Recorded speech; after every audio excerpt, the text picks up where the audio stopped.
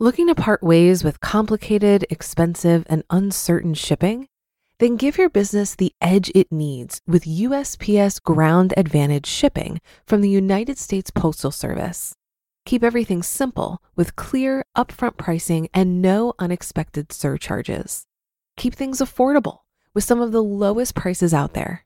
And keep it all reliable with on-time ground shipments. It's time to turn shipping to your advantage. Learn how at USPS.com/advantage. USPS Ground Advantage. Simple, affordable, reliable. Another day is here, and you're ready for it. What to wear? Check. Breakfast, lunch, and dinner? Check. Planning for what's next and how to save for it? That's where Bank of America can help. For your financial to-dos, Bank of America has experts ready to help get you closer to your goals. Get started at one of our local financial centers or 24/7 in our mobile banking app. Find a location near you at bankofamerica.com/talktous. What would you like the power to do? Mobile banking requires downloading the app and is only available for select devices. Message and data rates may apply. Bank of America NA, member FDIC. This is Optimal Finance Daily, episode 553. Will I Pay for My Children's Education? By Ramit Sethi of IWillTeachYouToBeRich.com. And I'm your host and narrator, Dan. I'm here each weekday reading to you from some of the best personal finance blogs on the planet. And good news for you, I'm going to keep this intro super short today, so let's get right to Ramit's post as we optimize your life. Will I Pay for My Children's Education? By Ramit Sethi of IWillTeachYouToBeRich.com. This might be an odd topic, but I've been to 2 friends' weddings in the last 3 weeks, and all of a sudden I'm thinking of weird stuff. Anyway, I was watching Susie Orman's show the other day. I love it. And 2 separate people called in asking about how to get out of debt. They were drowning in bills from credit card companies and car loans, yet both of them were dutifully saving money towards their children's college education. This made me do 2 things. First, I took my burrito and almost hurled it at the TV, but I had it covered in a wonderful blend of 3 hot sauces, so it was too delectable to let go. Also, it made me think about what I'm going to do for my kids' education. No, I don't have kids and probably won't for a while, but I think there are some interesting philosophical decisions behind how we treat money and our kids. It seems like the common American sentiment is, of course I'll pay for my children's education if I can. I'm not sure it's so simple though. Maybe some parents can weigh in the comments too. First, let's distinguish between if you can pay and if you can't. The people on Susie's show were wrong. They should have been taking the money for their kids' education and using it to pay off their high-interest debt. Being financially responsible means being able to take care of yourself in old age. So if you can't afford to save money for your kids, then this is a simple question. The first category of people, then, are those who can't afford to help their children with educational expenses. Then there are the people who can afford to help with all of their children's education, and they do so. They cover it entirely.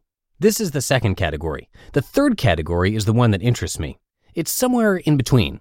Maybe the parents are middle class and can contribute a little towards it. Maybe the parents are wealthy but want to teach their kids the responsibility of paying for part of their education. Lessons from Stanford. Maybe it's my ignorance, but by the time my kids go to college, I expect to be able to pay for them. Don't we all? Let's just assume that's true for now. What will I do? I was thinking back to my time at Stanford. Okay, so contrary to popular belief, Stanford students are not a bunch of rich kids driving BMWs around and flaunting their wealth. That's USC.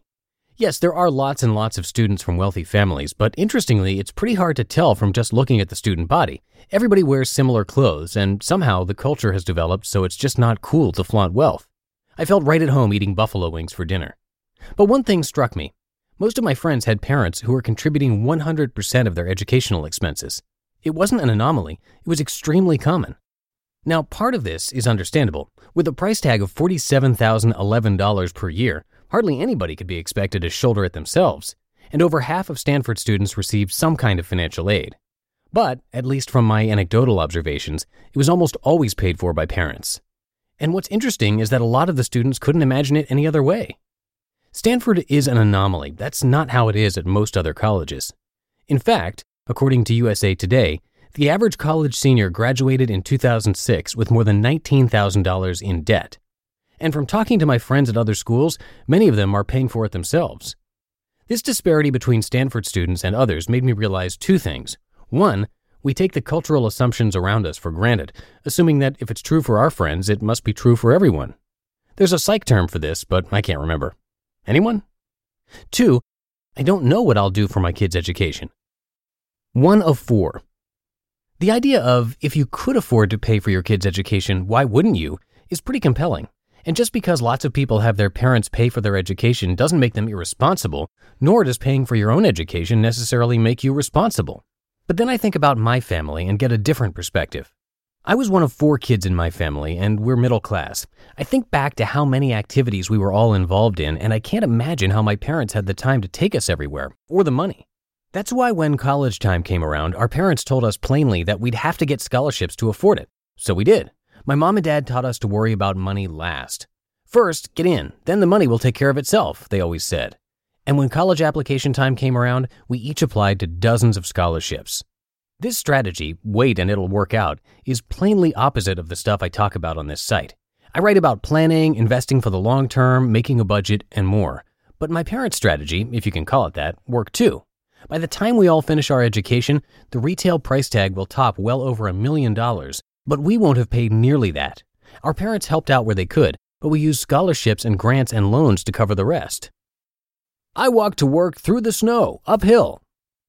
Assuming that I will have enough to completely cover my kids' educational expenses, will I? At this point, I'm thinking probably not. Honestly, I think part of it may be for the same reason as your parents say, when I was your age, I walked 15 miles to work, in the snow, uphill. Maybe I think that earning scholarships, grants, and even taking on loans makes us a little more responsible. This isn't saying I'll stick them with all the bills, but maybe some, or most. With that said, I don't claim to understand how I'll feel as a parent. God knows I still have a lot to learn about kids. The other day I was at a barbecue and I turned around from talking to someone and knocked this infant over. Seriously though, do you look at your feet wherever you're walking? I felt bad, and apparently so did the little boy because he immediately started crying, of course. As I bent over to pick him up, every single person at the barbecue stopped to look at us. The shrieking child and the confused, rapidly retreating guy. Not knowing what to do, I tried to give him watermelon to quiet him down, but he just preferred to cry. Perhaps I met my match in persuasion on that fateful day. Anyway, clearly I still have a lot to learn, but I'm still kind of unsure what I'll do. From a strictly financial perspective, in a few years I might want to start saving money for my kids' education. That would be the smart thing to do.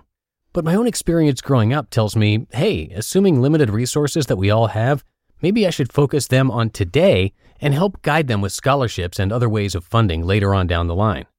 Are the two mutually exclusive? Is this a case of the best decision versus the financially smart one? I don't know.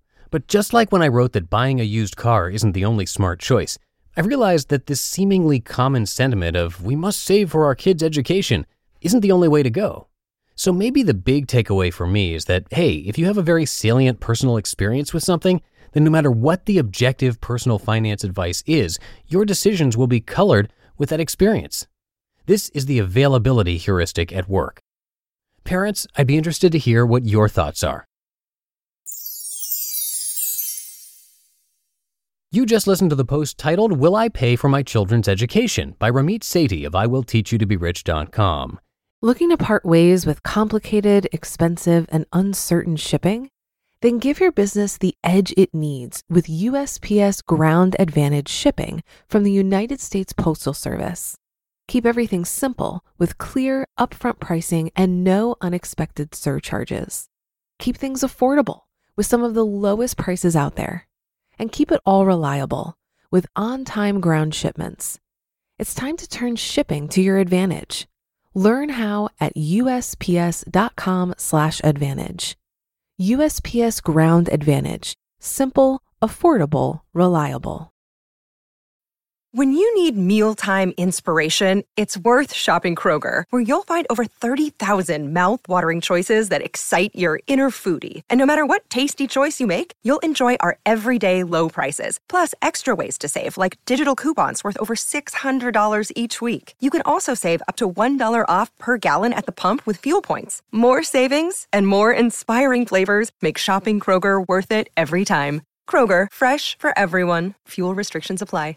And I'm going to keep this ending short for you today, but before we go, it would be great if you could come by oldpodcast.com/support and check out some of the different ways you can support the show. Most are totally free, like sharing the podcast with a friend, writing a rating and review, and more.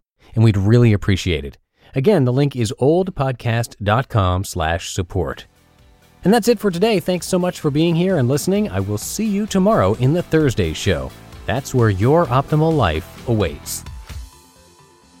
Hello, Life Optimizer. This is Justin Malik, creator and producer of this podcast, but also Optimal Living Daily, the show where I read to you from even more blogs covering finance, productivity, minimalism, personal development, and more from incredible bloggers like Derek Sivers, Zen Habits, Mark and Angel, The Minimalists, and all the ones you hear on this show too.